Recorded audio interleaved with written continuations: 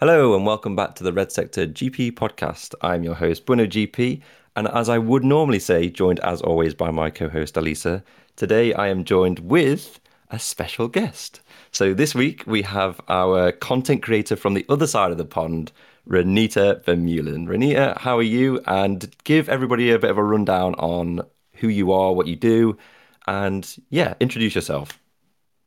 Awesome. Well, hi, Bono. Thank you so much for having me on the podcast. I'm so excited to be here. And yes, hello, everybody. I'm Renita. I'm a content creator on TikTok and YouTube, posting about MotoGP, a little bit more about my life that I've been with racing, and some technical facts. But for those of you who don't know, my surname's Vermeulen, and if you are a fan of MotoGP from the years gone by, you would know my brother Chris Vermeulen, who used to race for Suzuki back in the early 2000s, along with World Superbike and World Supersport before then. So I kind of unintentionally got thrown into motorcycle racing. I never raced myself, but I kind of just had to become a fan and learned about it along the way. And as I was learning about it growing up, I got to travel to some amazing races and experience the paddock. When I was 7, I got to experience World Supersport for the first time when my brother got a ride with Castro Honda, and back then Colin Edwards was on the superbike. So kind of got thrust into this world and just fell in love with it. And as I kept growing up and getting older and following my brother's career, I learned what it was like to be an athlete in or a rider in MotoGP and understanding that, but then also speaking with the technicians and the crew chiefs and learning about the technical side of MotoGP, then seeing everything as a whole just made me become a fan even more. So here I am today, just posting content with the ultimate goal to eventually try and get in as a TV reporter or pit lane host, something like that in MotoGP. I'd love to have another Vermeulen in the paddock. Yeah. Yeah, I was going to mention if you were, and I was going to address the elephant in the room because, as I said to you, Chris was like a cult hero of mine growing up because when I watched him as a kid win in Le Mans in the rain, I was like, that guy is invincible. So like he became a cult hero in the UK, and obviously you moved to the UK with Chris, so you're kind of like an adopted Brit, if you like. You're still Aussie, but you're an adopted Brit, aren't you? Definitely. Sometimes the accent comes out, and then other times I just sound fully Australian. So it depends on the mood, I'm guessing. Yeah, no, it's very difficult when it comes to recording with people on the other side of the other side of the world because obviously we have how many hours are we between now? I think is it 10 or 11, something like that. Oh, Um, it was a bit tricky for us to try and figure out a time to connect because clearly we're both not that good at figuring out the time difference, but we got it working. Let me just have a look now. London yeah, is 9 hours behind myself 9 hours. in Australia.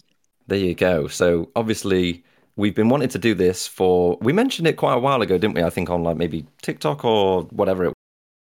Can't remember.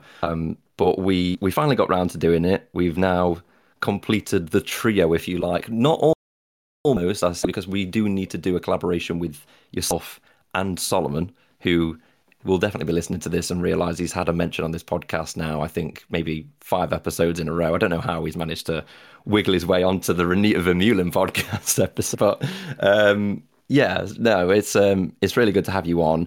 And we'll start off with a plug. Where can people find you on socials? And we'll finish off later with a plug as well. Yeah, so I am Renita Vermeulen on everything on TikTok, YouTube, Instagram, Facebook. I know it's kind of difficult to spell because it's almost all the letters of the alphabet, but Renita Vermeulen, and you can find me there mostly posting about MotoGP, my favorite subject. And what was it? Let's start off with like the. We spoke about it a little bit before recording, but what was it that kind of what was the first step for you switching between, like you said, like almost a you didn't have a choice of being a fan of MotoGP, but what was the step between being in that stage and going, you know what, I'm going to start content creating and kind of because obviously it's not a 5 minute job, you have to sort of commit to it and be on it. So what was it for you that made you want to make that step, and how did you go about that? So I always just had such a in a love, and I loved watching people like Susie Perry, who's obviously the OG, pit lane reporter. I've always been so fascinated by her and what she does. And I know that MotoGP isn't always all glitz and glamour, but I love the fact that they can make it look like that. I love when they get the nitty gritty, get down with the riders and ask the difficult questions. But then there's also this big show that they put on, and I've just been fascinated by that my whole entire life. And once my brother retired from racing, it was so nice to have him back home in Australia, and we kind of all just settled down with life and being a family again. And then as everything like progressed on, I just still had this desire in me to go, oh, I want to be one of those storytellers. I want to be Susie Perry, right? And I stumbled across TikTok. Actually, there's a girl who does it with regards to Formula One, and she really, really inspired me. And I thought, okay, let's see if there's a way that we can combine modern day technology with TikTok and Instagram and MotoGP, which I still feel like MotoGP is predominantly the older generation. It's not so much of the younger ones like me and yourself, I know. So, when you go to the tracks, there's still people in their 40s and 50s and 60s going, and you don't see many of the teenagers and the 20 and 30-year-olds like you do in Formula One. And I thought if people could see how awesome MotoGP is. Drive to Survive for Formula One, I feel has really brought that younger generation in. So if I can just show people, look, MotoGP is actually as cool, if not, in my opinion, way cooler because the racing is so much more intense, then that is a way just to get more fans on board and see what I'm so passionate about. And at the same time, it's great for me because I'm practicing all these skills that hopefully I can eventually use one day and turn this into a career for myself. So obviously I'm just trying to plug the sport at the same time, but then I'm also working on myself. So it's been a fun journey and I'm really enjoying it. Yeah, Susie Perry is, I mean, what a name. Susie is the best, isn't she? I, in terms of how long I've been watching GP for, she has just been kind of associated with the paddock, even if she's not there as such. I mean, at the minute, bless her, she's off on like sick leave or something. I'm not entirely sure what's going on, but she's having a bit of time away, I believe, from the sport for a few rounds. And even still, everybody every weekend on the TNT responses is like, "Where's Susie? What's Susie doing?" Like she is such a household name with MotoGP, and it's so nice to hear that Susie is an inspiration for you. And I'm more than certain for a lot of other young women out there because she has set such a benchmark in, well, not just in being a presenter in MotoGP, but she's more than that in the UK especially. So yeah, Susie's a fantastic name to drop. And with that, I have realized actually that usually with guests, quite early on, we do a quickfire question section. So if you're all well and good with that, I'm going to fire a few questions over so people get a bit like, get to know you a little bit. And maybe there's no bias here with regards to MotoGP and a particular brother of yours. So I'll fire these at you. And I say the quick fire. As we mentioned before, when you go on other podcasts and stuff like that, it's quite easy to just ramble on. You ramble on however much you want, Renita. Don't worry about anybody listening to this because they understand, and I ramble on every week, so they're probably used to that by now. So we'll get into that. So if you're ready, we'll start off, and I'm just going to pick these at random, really, and just sort of go away with the list. I'm not going to go from top to bottom. So some of these answer themselves, but I'm going to go start off two-stroke or four-stroke. Oh, did you ask that question? Hard, starting off hard Um, here. um, I'm gonna have to say two-stroke. The smell. It's like my Oh yeah, the childhood smell. wrapped The up in a smell. Okay. bottle, okay? Yeah. Like if you Again. could bottle that up and sell it, like, Oh, oh you man, I would. reckon that'd go off the shelves.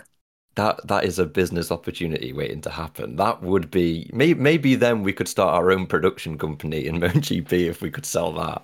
That Maybe we're would go heading off in the the wrong chart. direction. We need Yeah, to maybe come we out with are. like, what was it? A trois two-stroke. Yeah, definitely. Yankee Candle two stroke. So Next is inline four or V4. Remember your affiliation here. I'm joking. Before? Really? I thought you were going to say inline four with the Suzuki. No, I'm I joking. know. I was thinking that, but I'm like, well, Yeah. let's be Yeah, yeah. honest here. Inline fours are kind of dominating this season, aren't they? Oh, if we're talking performance, yeah, 100% Yeah. V4. Yes. That's not a question. Favorite era in MotoGP? Oh, come on. I have to say, what year was my brother racing? 2006 to 2009. Yeah, I mean, that's actually Josh, who, funnily enough, I bring Josh up, has actually moved to Australia recently. He now is based in Perth. Josh's favorite era is exactly that. He loved the late 2000s, kind of mid 2000s era. So you and Josh you're on the same page with that one. Favorite class in MotoGP, whether that be currently or whether that be in the past. Maybe you loved the old 125s or. Oh my God, I was literally just about to say that. The 125s. I loved them. I mean, the Moto 3 are still pretty gnarly, but 125s. Oh, that almost like gives you chills that the Yeah, no, I'm the racing, same. the I'm the same. overtakes. Yeah. 125s back in the day, the two-stroke 125s, hmm and if you were sat wherever you were sat on the circuit, hearing them, if you were not in the paddock, or even if you were in the paddock and you waited for them to come round again, hearing that like in the background, you were like, "Oh my God, oh my God, oh my God!" Like the feeling of them just all like buzzing over the hill or whatever was fantastic. Because Um, the pack was always so close with each other the oh, whole time. So, pew, pew, pew. yeah, yeah, that was good racing. I love the 125. I'm with you on that. That is the pick. Yes. Best circuit on the calendar. Best circuit on the calendar. Oh, I wonder um, what she's gonna pick. can I like be really cliche and say what every writer says? Phillip Island. Come on. I didn't It's my home expect track. I I didn't have expect to. anything else. Yeah, I didn't expect anything else. But What? like we were talking earlier, Magello, right? Yeah, Magello, I mean, I've never been, but oh my God, even Austria, Spielberg, there's tracks that I want to go to that I've never been, but for tracks I've been to, Phillip Island. yeah. What tracks have you been to? I mean, again, this could be a long list. It could be, I don't know. What tracks have you On the been to current that are circuit, like in terms of the ones that are your favorites, like that you've been?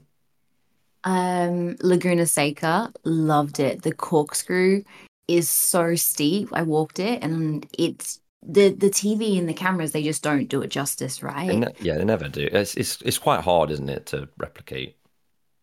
Yeah. Aston, but the old Aston before they changed it. Actually, I have a funny story. Back when my brother was racing in World Super Bikes, there was a French rider called Fabien Ferret, and he had a little 50cc pit bike that they used to ride around, and he let me take it around the track. And it was the first time that I got to experience the cambers. I'm talking, guys, I was like 9. Like I was a tiny tot, right? And I got to experience the cambers and really feel what these tracks are like rather than just looking from the outside. Oh, one of my coolest memories. The best, one of the best days of my life. That is that is a good list. Laguna Seca, Old Assen, and Phillip Island. You've Yeah. ticked there across the world as well in three different continents. You've probably picked what like people would give their left arm to like go to like that three. That is a good list. Wow. I mean, I I could think tell you guys a lot more circuits I've been to: Sepang, Valencia, Silverstone, Sepang. pretty much all of them in England. Imola.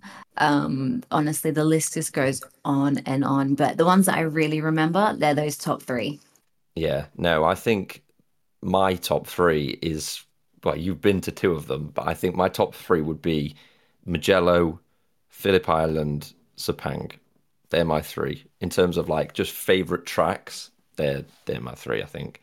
I have obviously an affiliation with Donington with it being a local, but I don't have the same. What I have with Donington cannot compare with you and Phillip Island. Phillip Island is a tad. more exciting than Donington, albeit Donington is a great track.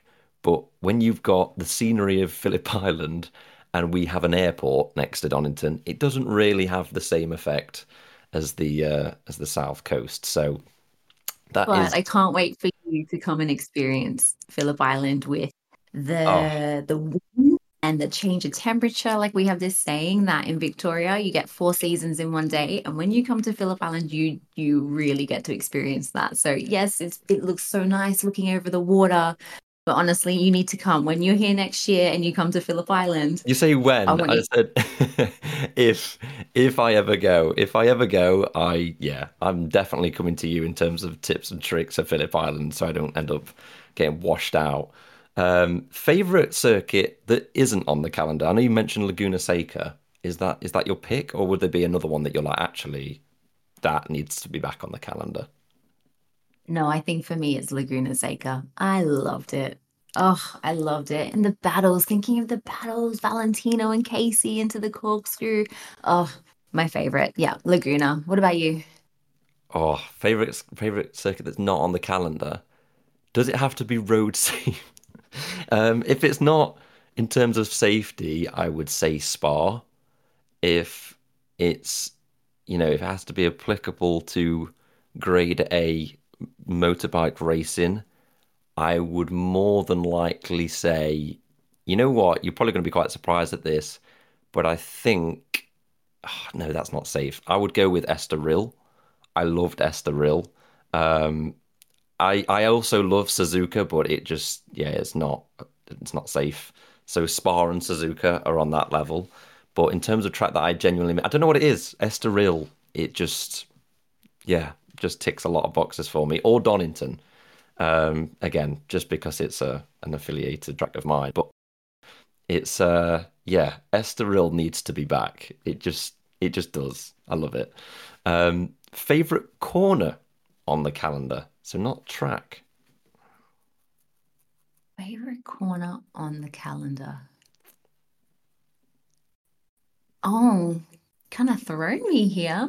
I'm trying to think. They're all like coming to me. Okay, you might have to share your answer with me first before I give you mine. Well, my favorite corner is kind of bled into two, but is the Arrabbiata corners at Mugello, which if you know the corners by name are the ones around the back that kind of come up the hill, the two right-handers, especially the second one. Blind corner, just beautiful section. Yeah, that would probably be mine. If not, it's hard to disagree with Stoner corner, isn't it? Stoner corner that is a that is quite literally the most like scary but beautiful corner at the same time. I mean, the thought of taking that near on flat out is insane to me. So yeah, they'd probably be maybe a few suggestions, but if there's maybe one at let's say Portimao, Portimao's got some beautiful corners with the kind of elevation changes and whatnot. Maybe Portimao corners tick your box. I'm not sure what you're thinking. Speak out And the loud. first one that came to mind, but then my mind started racing, was the final corner at Phillip Island. Did they name that the Jack Miller corner? The Jack Miller Do you corner remember? is what was, sorry, referred to as the Honda corner. So the corner Honda. after That's Stoner it. corner. Come on, That's Renita, it. this is your home track. You got to know this I'm stuff. so sorry. I'm so sorry, Jack. I should have known this. The final corner as they come along the straight, just the sound you can see them just gradually cranking on the gas, off they go, building up that speed to come onto the straight. Oh, it's so cool to watch. So So yeah, I'm gonna say that. final corner at Phillip Island. Yep. That is again. Yeah. I mean, if you couldn't pick Phillip Island, this would be a completely different list. But it's hard. It's hard not. I mean, again, it's probably in terms of beauty, it's got to be up there, hasn't it? Even if it's not people's favorite track, it's hard to ignore the just the scenery and the setting and everything. With every corner's got different character and just yeah, phenomenal track. And again, I'm not saying this because we have an Australian on the podcast. I'm saying this because it's pure facts.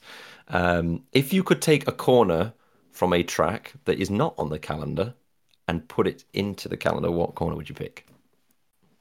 Running on a track that's not in the calendar now. Oh, It could be um, Cadwell's Mountain corner. It's not really a corner as such, but you could take that and prop it in the middle of Magello Strait if you wanted to. Oh my God, could you imagine? Just a huge Just a ramp. big jump.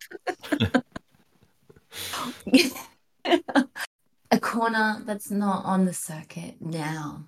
That you're really asking all the tough questions. Like it's It gets you nighttime here, thinking. Bunno. It It gets you gets you thinking. thinking. I'm gonna do the same thing. I'm gonna throw this back on you while I try and think, because clearly you Okay, have an answer. I would take it could be gravelled around it.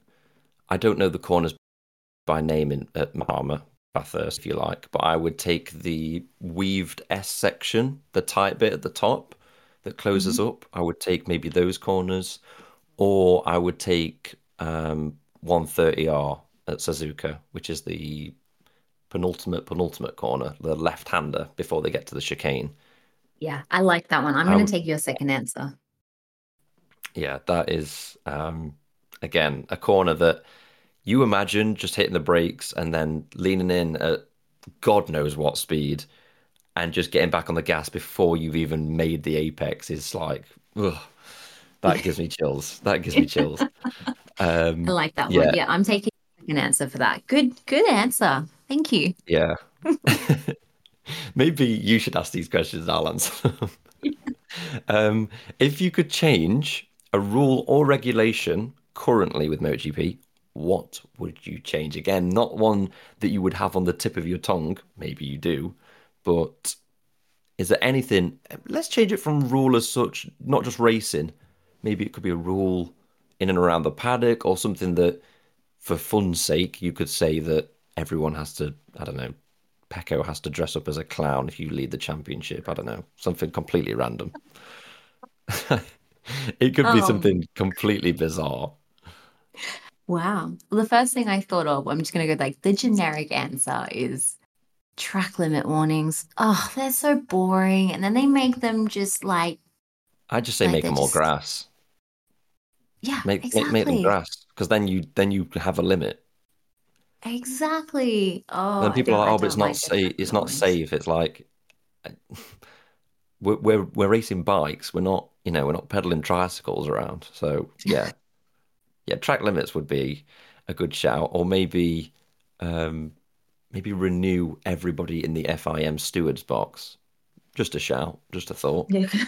Uh, not that But I like have that one something lined up or funny. anything. Not that I have that one lined up. I've That's not, your answer, isn't yeah, it? no, just a random pick. Oh, it should, yeah. I'd love to do something funny like if the championship leader has like a massive point advantage or something, they have to do like a running start, like we do with like the endurance races, just something like completely different. That's just How like, do they go about that without risking their life running across the grid? I know, like I thought of Like, that. I just imagine red them all lights go taking out, off and and he's then this like community, got a weave in between. Yeah, I mean, we're talking wait about for me. safety. But I Yeah, like the idea cracking like idea. Pecco dressing up as a clown, or you could do like the person who gets like the least points, or like the person who like gets the like finishes the least amount of races has to get go on one of those like dunk takes with like ice bath underneath, and like everybody gets to throw the ball, land in the ice bath. Show Amir is sweating profusely right now. It's Um, like, oh my God. I was going to say this question, but it kind of, well, I mean, it gives a bit of an insight if you like. You don't have to go too far into it if you don't want, but if you weren't involved with MotoGP as a whole, which again, quite hard with your upbringing to not be involved with it, but if you weren't involved with it, what would you be doing in general? Let's just go with that. So for me, one of like my passions that I had when I was younger was music and performance. I've always been that theater kid, the drama kid, the one in front of the camera dancing. So if I wasn't pursuing this and I was to pursue something else, I think I would continue with the acting and the singing. That's probably something that's deep down inside that raises its little head every now and then. I'm like, yeah, I could get back into that, but MotoGP is my love. So this is what I want to do. Favorite sports team outside of motorsport?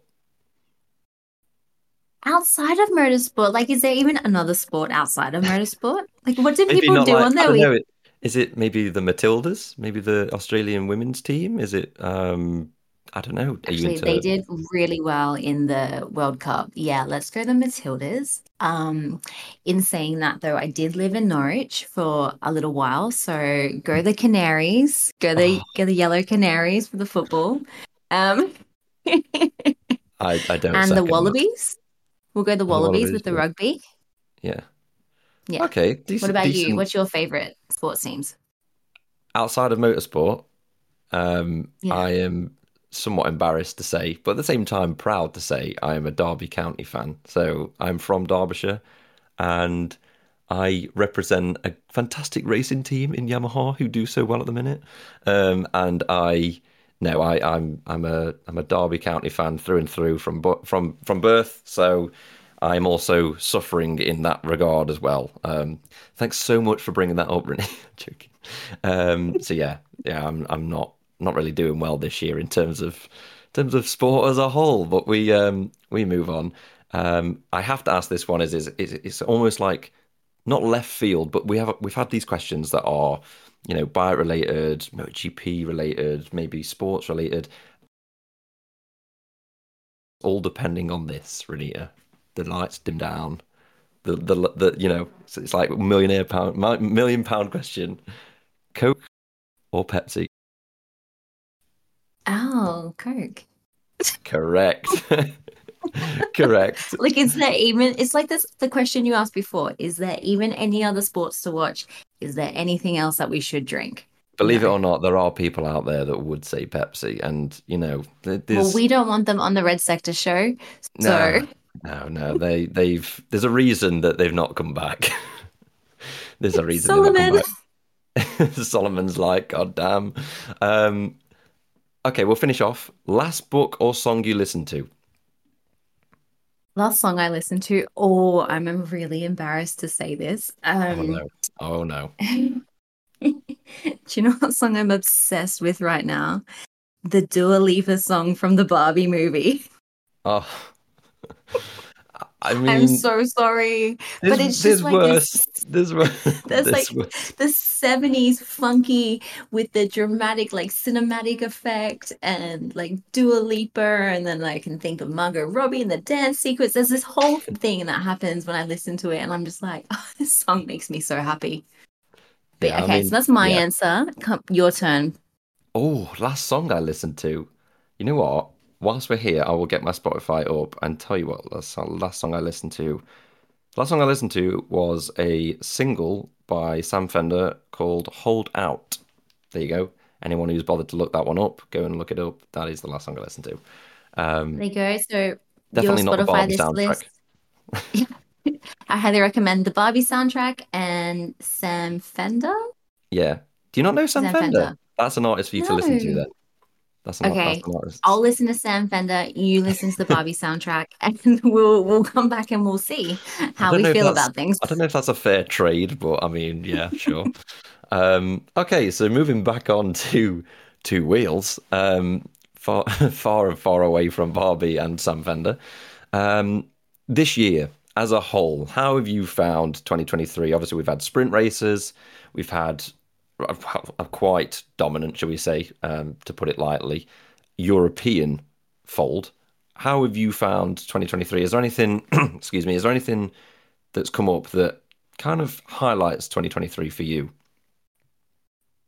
So I really do love the sprint races. I feel that it's giving the riders a chance to really like get back into racing properly. They're not having to think about conserving tires or fuel or anything like that, right? They can just get in and hard race. That's what I love. Old school racing. What I am finding kind of difficult to understand is why Dorna replaced Moto 2 and Moto 3 warm up on a Sunday with a fan parade. I'm not sure I completely agree. I know at some of the events, they'll have the riders go around the track before the race in a car, and I think that's fine. But I feel like Moto 2 and 3 should still be given a chance to see what the track's like for that particular day. So from a safety level, I don't necessarily agree with that. But then back to MotoGP, with regards to this season. It's been interesting, hasn't it? The injuries that were sustained so early on yeah, that didn't sit well with me. I felt like, oh, maybe they were starting to head in the wrong direction with how competitive they are trying to get the bikes and the show that they're trying to put on. Um, Awesome to see that Pecco and the Ducatis, let's be honest, they've all been so consistently good. And I like that. I like when you see a rider get into a flow, like Jorge Martin last weekend, get into that flow. They're just so consistent. They're on point. I love that we're getting to see that style of things. But I do wish we had a little bit closer racing and competitiveness between the manufacturers. In saying that though, I do appreciate that some circuits are going to suit manufacturers more than others, right? That's Yeah. just clear and that is racing. But it is almost heartbreaking to see the Hondas and the Yamahas always consistently down the back of the field. I wish we were seeing more, but that's what it was like for Yamaha and Honda when they were dominating and Ducati was back down the field. It's a circle, right? So, Yeah. cut a long story short, what I'm trying to say here is love the sprint races. Absolutely love the sprint races. Think they're awesome. Don't necessarily like the injuries that we've sustained this year, but that is racing. As a whole, though, it's been exciting. The first few races were a little bit, and then as we got closer to the summer break, and then after the summer break, things have changed again. So it's making the championship more interesting. That's what I was trying to say. Yeah, no, yeah, a good couple of points there actually. I mean, sprint races as a whole, everyone has their opinion on, but the Moto 3 and Moto 2 warm-up, I couldn't speak more from the same page on that front. I don't understand why you would take that away for a fan parade. I mean, I get the fan parade like you do. I completely understand it. You know, it's trying to basically look over the fence and see F1 doing it and think, oh, that's brilliant. I get it. I get it. But why are we sacrificing Moto 3 and Moto 2 for that? For the life of me, I don't understand it. And the whole weekend schedule, I don't understand. Obviously, we now have sprint races, but yeah, the injuries from the very beginning was very hard to watch. And a lot of it came down to if it's not broke, don't fix it. And yeah, it was a bit messy, wasn't it? Um, just in general terms. But this year, we've obviously, like you said, we've had the likes of Martin come in and dominate. I think has he had two dominant weekends in the sense of winning both sprint and race? I think he won in Germany, didn't he? Did he win the sprint in Germany? I think he did. I think he did, yeah.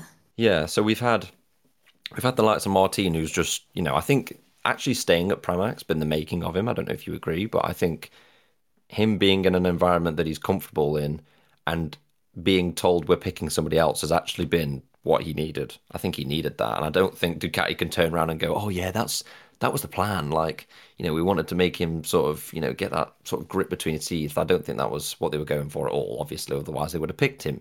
But Martin this year is looking like a serious threat. We obviously have KTM who have really perked up, which brings me on to my next point. Now, you're Australian. I don't know if your affiliation is with Jack Miller on this, but the KTM situation at the minute, where do you lie with A, what you think will happen, and B, what you want to happen? Because to address the elephant in the room, we have Jack Miller, who has a contract. We have Brad Binder, who will be staying at KTM. And we have a gas seat that is supposedly there, but we don't know if it is. And we have Pedro Acosta. Thoughts on the whole situation? So, this, I've just been thinking about this constantly all the time because I heard these rumors that, they were going to put Jack in a test rider position and pay him double the salary so Acosta could take his seat. I've read that that's not happening. Okay, so we've cleared that up, but I feel like it's still Jack Miller is moving, and I believe Pedro Acosta is going to take his seat at Red Bull KTM, so he stays within the Red Bull KTM family. In saying that, though, I feel like not Ducati, sorry, KTM wouldn't bring Miller over from Ducati and all the knowledge and everything that he has put into work and build that bike just to kick him onto the sideline. So that's what makes me feel like he's going to end up at Gas Gas. But who is he going to replace there? The way that I think about it is Okay, Paul Espargaro had that horrible incident on Friday in Portimao, but he came back from that after halfway through the year. So he hasn't even really had a full year on this bike yet. He's still getting used to it, but he's still crashing a lot. So the part of me goes, okay, he's gonna stay and they will move Fernandez. But then the other thing is Fernandez has finished every race so far this season and Paul hasn't. And so he's had more time on the bike. He's young and he's up and coming, and Paul is not. He's a veteran in the field, right? So I get so torn up between these two. I want to say that they're going to keep Paul because I really think Paul is very, very talented as a rider, and I can see him doing extremely well there. You know, he's been with Tectois before, he knows the family feel, but then Fernandez, it's his rookie year. He has finished all the races. I am so on the fence. Yeah, I don't know it's out of those hard, two. isn't it? It's very hard. I mean, on top of this, two factors I want to mention is KTM have currently got a reputation for firing rookies.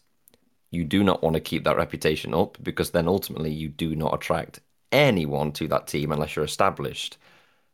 Also, with Jack Miller, it you can think it's not a factor, but it's definitely in the thought process. He has literally, as of yesterday, became a father. So if the deal is to take a step back for a year with a definite the following year after, maybe that appeals to him. But at the same time, I feel like if that appealed to him, I think he would have just stepped aside the minute go. I don't. I think it's a factor, but I don't think it's a difference between him sacking off the whole paddock and doing that. But like you say, with Paul Espargaro, obviously he's been unlucky, but he's 32 now, Paul, I think. He's 32. Augusto Fernandez is off the top of my head, I think he's like 23, 24, something like that. You've got their 8 years difference on a bike that yet last year was nowhere. This year looks okay, looks pretty good for a satellite team. And you've got Augusto Fernandez, from time to time, putting it where it definitely shouldn't be, even in, relevant terms to what the bike is. So as harsh as it is, do you put Paul Espargaro in that test rider sort of role at the age and the experience that he has, and kind of terminate that contract and move into one side? I personally think that's the best option. Obviously, five doesn't go into four, so they don't have an option to keep everybody happy. But I do sit there and think at the time that we're at now, the injuries that Paul sustained, and again, I would not want to take it away from him to not be able to fight for his place, but unfortunately, this is a results-based business, and even if you have no results to go off of, sadly enough, the time is now, and Pedro Costa, he's not. I'm sorry, but I don't see a world where he goes to Gas Gas because if he did go to Gas Gas, I think it would have already been signed. So I think Jack Miller moves to Gas Gas, as you said. And Paul Espargaro, I think, would be fantastic as a test rider. But I almost think he's too talented to be a test rider. It's difficult, isn't it? It's difficult in It that is. sense. I feel like now with the way that the championship's going and the amount of injuries that are being sustained, I feel like they need to have faster test riders. I've said it before, and I know that other the riders in the paddock disagree with it. They don't want to have replacement riders in the background, but I feel like people like Jonas Folger and Stefan Bradl, they're good. But look, they're not Danny Pedrosa. Look what he did last weekend, and he's a test rider, and he's like 40. So I feel like to put Paul in that position, when you mentioned that before, I go, well, if Jack Miller or any four of those riders is injured, Paul can step in, he can ride that bike, and we know that he can do pretty well on it. And he's going to be lapping a lot quicker than who they currently have. Yeah, it's just I had to bring up the point because we're currently recording this, and this will go out pre-India GP. We don't have any news on it, and as we said before recording, we will probably put this episode out, and it will be announced, and this whole segment will be completely pointless. But with that being said, it's just as I said, five don't go into four, and currently there's almost like this hot potato, it feels like, in the paddock that everyone's just chucking around. No one wants to answer it, no one wants to talk about it. But do you think, not this is not the hot potato, but moving on to the point of Pedro Acosta, do you think he will be what he is deemed to be in MotoGP? Do you trust in the value of Pedro Acosta? Do you believe in the stock value of Pedro Acosta? Do you think he could be the next Marc Marquez? Yeah, I think I do. I think he's got the drive and the hunger and the talent. He's got the backing behind him. I genuinely do because it's just like Mark. It's that same progression that's happening, right? We don't I'm see with that you. that often. I'm with you on it. I look at somebody who's so charismatic at such a young age, such a great race IQ, great racecraft, so adaptable, and the pressure never, ever gets to him. And I just look at that and I'm like, that's Marc Marquez. That is what Marc Marquez was 10 years ago, 10, 15 years ago. Like, you could throw anything at him and he would bat it away. So charismatic as well. And it would just like, yeah, it's it's transferable in Pedro Acosta. And I'm glad that you see it the same way I do because I don't see a world where Pedro Acosta doesn't. I'm not saying dominate like Mark. That's a hard and very bold thing to say. But I find it hard to believe Pedro Costa not winning a world title at the very, very, very top. And that is bold already to say, but I don't not see it. Do you? I don't know. I don't see a world where he doesn't get at least one. I agree. No, I definitely agree. I think he's coming into it with the full backing and a bike that's definitely on its way to being titleship contender. So for him to step on that, have that team, have that support there, you know, the riders that are currently in there, it's going to keep changing. So his time's going to come eventually. But yeah, I agree with you. He's not going to go out there and blitz it and win next year's world championship. No, no, no. But in a few years, once he gets that next level he needs to get to, then for sure, I definitely see him holding the crown. Yeah, I agree, but never say never. Never say never. I mean, we all said that when Marc Marquez came into the paddock. Everyone was like, yeah, he's good, but I don't, this year, that's no. And 2013, he did pretty well. So, never say never. Never say never. Well, We don't know. Go on. I was going to say, speaking of Marc Marquez, I want to ask you your opinion on like the whole Marquez drama. And I know you're probably going to ask me that, but I'm like, I want to know what you think because I everything I keep reading, I'm like, oh my God, just make a decision. I think, and I've spoken to every single person I know within MotoGP about this topic probably 8,000 times. Um, I'm in two minds, really. I look at it from a Marc Marquez point of view and go, if I am not staying there after 2024 and I can afford to get out of there for 2024, then why would I stay? If the intention is not to stay long term, why stay there next year? Move on, fresh start. You save yourself a year. He's not a spring chicken. He's not 16, 17. So I look at it from that point of view and say, okay, well, in that regard, you go to Grassini. But then I also look at it in a sense of, you know, it's Honda. There's a lot of, it's not like he's going from like in Pedro Acosta's situation. Like he's going to GP, and everyone when Dennis Onchu and Celestino Vietti got announced was like, oh my god, it's definite that Pedro Acosta's going to Moto2. It's like it was definite he was going to his GP. You know what I mean? He's definitely going there. With Mark, you have such an affiliation with a brand, and you've marketed yourself with that brand ever since you went onto the world stage to a degree of, international notoriety. He is known with Honda. It's very, very easy for people to go to Grassini. Just move. Like, yeah, that is doable, but that's not the same. It's not the same as just moving from, a couple of years. Like, with all due respect, it's not the same as, let's say, Max Biaggi when he went from Honda to Yamaha to Honda. Like, okay, yeah, he's associated with Yamaha and he's won races with Yamaha. But when you've won 6 world titles with a brand at the very, very top, and you are, every brand around the world that looks at Honda associates it with Marc Marquez, and everybody and their dog knows Marc Marquez as Honda, it's very easy to say step to one side.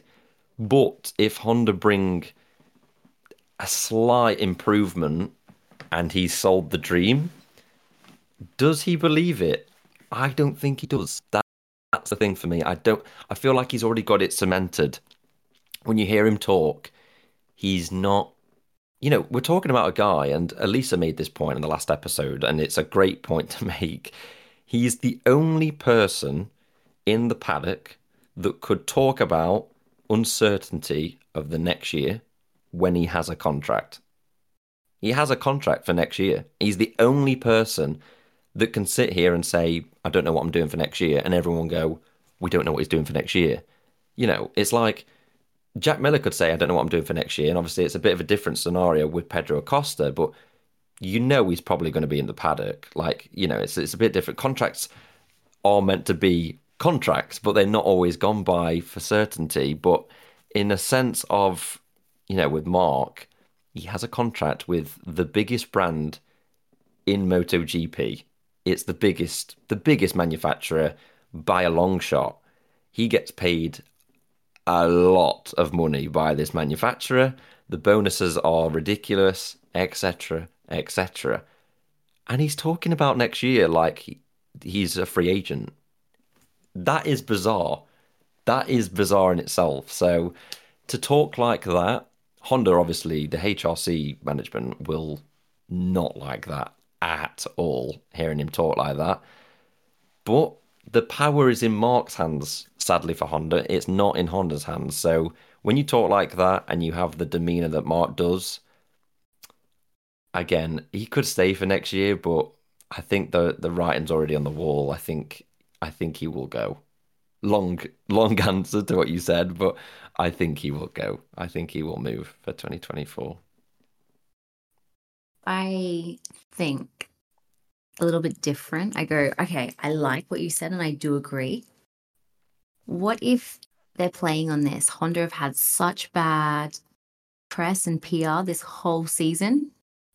What if they're like, let's take the championship, all the talk about Pecco winning and going to be that. Let's put it all on us. So yeah, Ducati is smashing the championship, but it's all about Mark and what Mark's doing.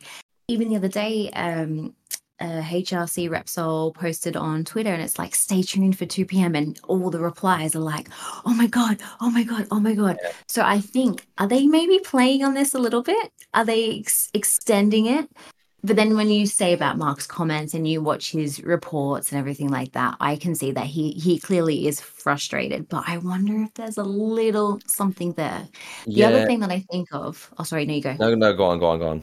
I'll let you finish your No, point. I I think about Mark changing manufacturers, and then I often think about when Valentino went from Honda to Yamaha, right? But he went to develop the bike. He didn't just go to jump on this bike, which just happened to obviously eventually win more world championships. I feel like with Mark, that's not his mindset. He is just there to win. So if he's going to change manufacturers, he's going to be wanting to get out full gas. Let's get back to the front and try and be on the top set of the podium every weekend. But he would be going to a privateer team, Gresini or Pramac, right? There's only one of those two seats available. Now with Pramac, Zarco was there as like a test style rider. He was still developing things where Martin is more the racer. So I don't essentially think that Pramac are going to want to have two races there. And then to put him on Gresini, which is even the next level down with the privateer bike, I think I like the idea of having the Marquez brothers together. I think from a marketing standpoint, beautiful. Massive. But but then I go for Alex. He's just going to get pushed aside again back to the second rider where now he is, I'm pretty sure he's rider number one with. the way that DG's been going this year. Yeah, but you say that, but on that point, doesn't I mean Alex is kind of without sounding like I'm playing Alex Marquez down, who's a two-time world champion. I look at Alex Marquez and I'm like, he knows that when you're talking about Marquez, he knows that Mark is the main guy. Does he not look at that from a point of view of, well, then if Mark moves to, let's say, Ducati, does Mark have I will move to factory Ducati. Let's say Mark does a year on Grassini and factory Ducati go, we need him on the factory bike. Let's just say, for argument's sake, they're like, we need him on the factory bike. Does Mark then not have power with going, I will, if Alex gets the Pramac seat? Because we've seen that before in other regards to other riders. Let's say like Ralph Fernandez, when he was moving to KTM, said, okay, I'll make the step if Adrian gets a ride with the IO team in Moto or Tech 3 team in Moto 3. This happens, and Mark will 100% be thinking that in that regard. Like, so does Alex have security with Mark moving with him? That's That's a another good way to look at point. it. But say if next year, end of 2024, we're talking about the 25 season, Bastianini is being replaced and Marco Bezzecchi's been promised this factory bike. And then Marc Marquez all of a sudden comes to Ducati and they're just going to pop him in. Or then what happens to Bezzecchi, who is literally fighting for the world championship as we speak? Is Yeah, he just this going is to this get is segregated again? this is what we were saying. Like, it's all well and good putting Mark in that position, but unless you say to him, you can go to Grassini, the ride's there, you will not get a factory seat. That's a very bold thing to come out and say, and that's not something you do to riders. So unless that's the obvious move of being like, that's all well and good, but internally we are not giving him a factory ride.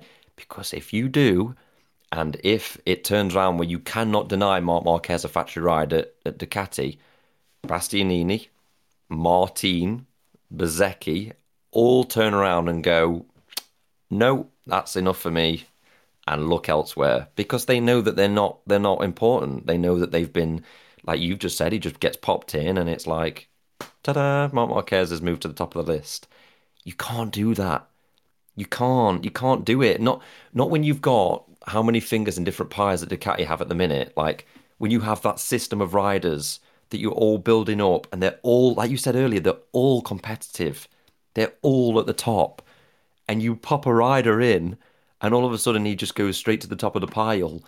You can't do it. You can't. Like long term, that is going to ruin so many relationships within Ducati. It would almost be too good to be true, and then all of a sudden it would be a disaster. I think it would be a disaster. So unless Marc Marquez is made aware, the ride is there, the ride is available, but you will not sadly get a factory seat, come what may. If Mark's happy with that, then cool. I think we're all good with that. But you're not telling me, Mark, as soon as he gets his foot in the door, he's not going to think it would be quite good if I was on the factory bike. Imagine it would get thrown around, wouldn't it? As though, what would he be able to do on the factory bike? Mark versus Pekka. And, Mark knows the media will do that. The media will do that in itself. He doesn't need to push that. But that question will get thrown around. So it's very interesting with Mark. It is very, very, very interesting. I mean, he he is up there with riders, your Casey Stoners, your Rossies of the world, that only these riders have this kind of power. And it's not like Mark's throwing his power around. At the end of the day, this guy has risked his life the last 3 years to get P15. His life is on the line like everybody else's is every week. But this guy has been through the tumble dryer and been spat off more times than any, and it's just why keep risking it? Ultimately, when it comes down to life and, outside of racing, why, if he doesn't have to, if the option is carry on next year and the bike is exactly the same and the only other option is stop, in my opinion. Just stop. Take a year out. Maybe something comes up a year after, do that. But if the bike is the same, in my opinion, whether it's Ducati at Grassini, whether it's Pramac, like you say, good point to bring up. I think it's more leaning towards Grassini because of Alex. But if the only option, let's say at the end of the year, realistically is stop or stay on a bike that hasn't changed, I'm sorry, you're Marc Marquez. You don't need to do it. But Just it's my. Marc Marquez. I know, You but just said it. It's Marc Marquez. yeah, it He's a is Marc racer. Marquez. But imagine if what is he now, Mark? 30.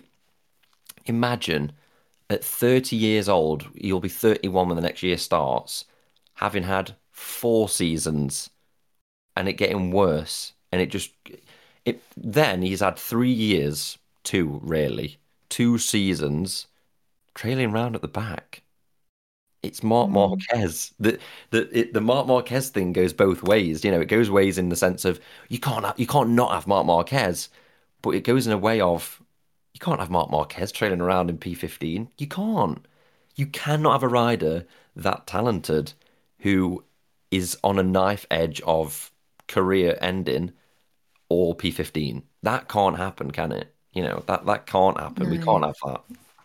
it can't. But just while you were talking then, I just had this idea. What if he ended up staying with Honda for next season, and then the year after he replaces Binder at KTM? Uh, Marquez, Acosta, KTM yeah, has Jack Miller on the gas. Say Binder goes there. Maybe by that time, KTM will bring their third team in that they're wanting to for. Is it Husqvarna that they're trying to bring in? Um, that's yeah. It's a definitely a proven thought. brick. It's definitely a thought. I'll tell you what, that is something to bear in mind because that's like 2025, maybe 2026. My question is if Mark goes, who takes the Repsol Honda seat? Because that is literally the most accredited seat in all of motorbike racing, hands down. And I'm saying that with my blue cap firmly on. The Repsol Honda seat is the most accredited seat in the paddock, hands down. Who takes the seat? Who takes it? Zarco? Does Zarco automatically get promoted on up? Oh, Ika I don't know. Lecuona. Yeah, I was going to say, does Eco Lecuona, does he take that seat? I mean, is he the answer? I don't know, but I, again, this is where we're at. I mean, obviously we've had Renita on today, right? For the listeners who are still tuned in, God forbid if you're actually still listening to this.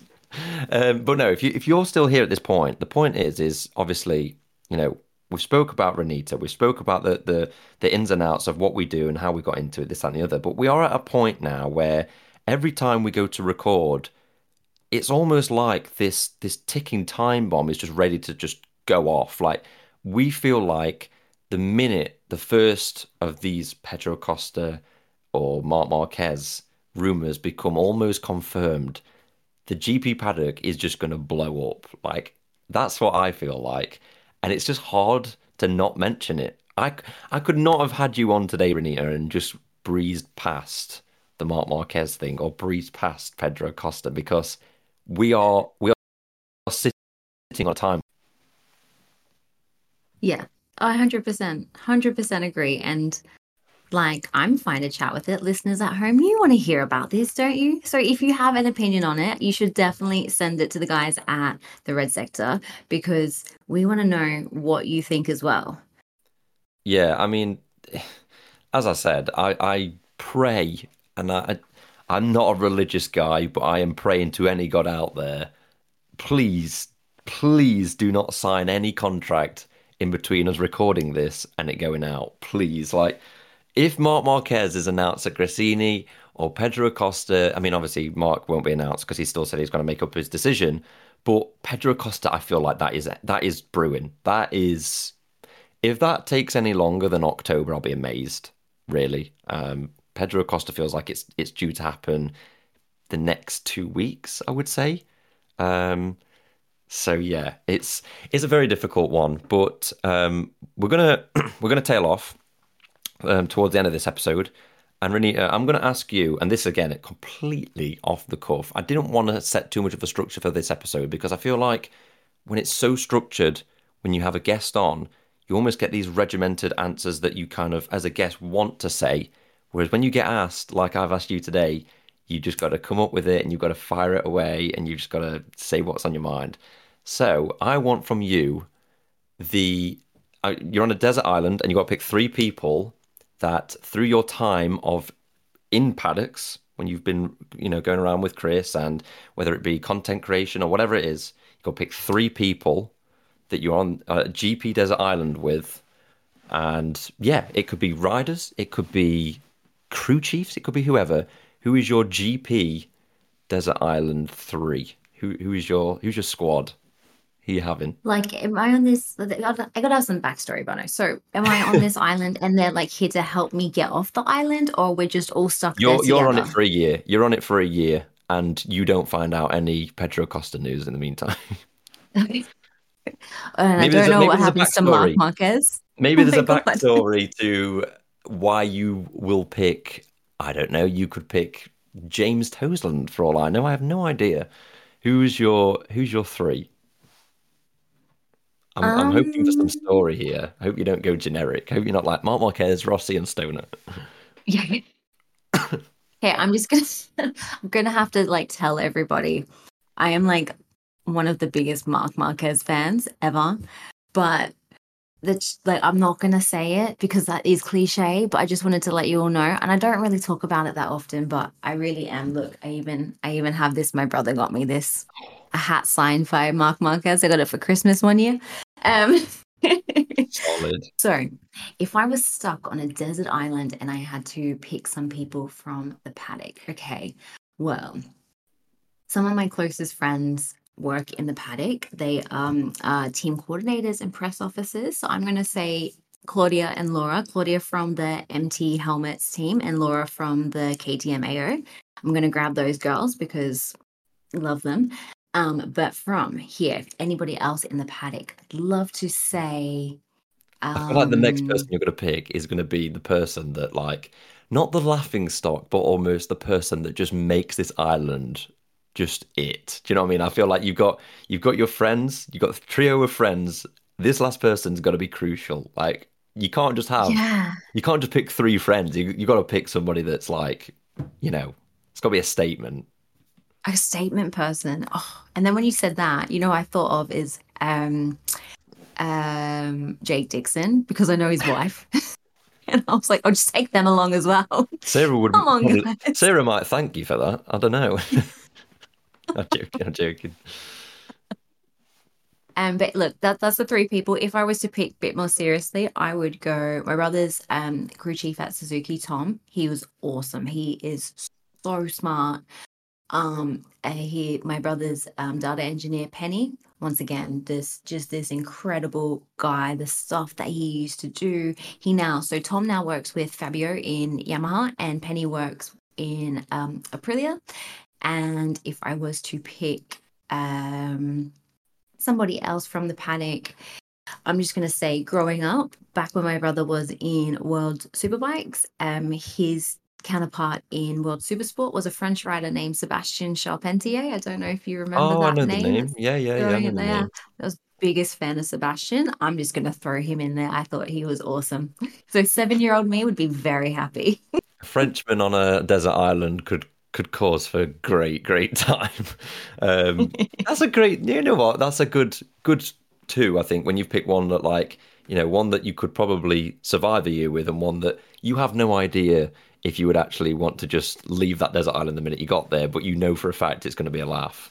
Yeah, that's a solid list. So yeah, that's been it. That's been us for today, Renita. Thank you so much for coming on. It's been a blast. We've had a good natter about pretty much everything, haven't we? I suppose we've covered all ground. Yeah, you can, as I said at the beginning, we'll plug the rest of our socials. So for us at Red Sector GP on all socials, we have our link tree on there, so you can access all of our personal ats and all of our discords and various other things all through our link tree. Click that link and get following on that. Be sure to leave us a like and a review on whatever audio platform you're listening to. And Renita, take it away on your socials again, just so everybody knows. Yep, so it's at Renita Vermeulen on pretty much everything: YouTube, TikTok, Instagram, and Facebook. Cool. And yeah, as I said, that's been us. This will be going out just before the India GP, so be sure to tune in for that, and we'll be back with our race review the following Tuesday, I believe. But yeah, that's been us. That's been me. That's been Renita, and with that, keep the throttle pinned.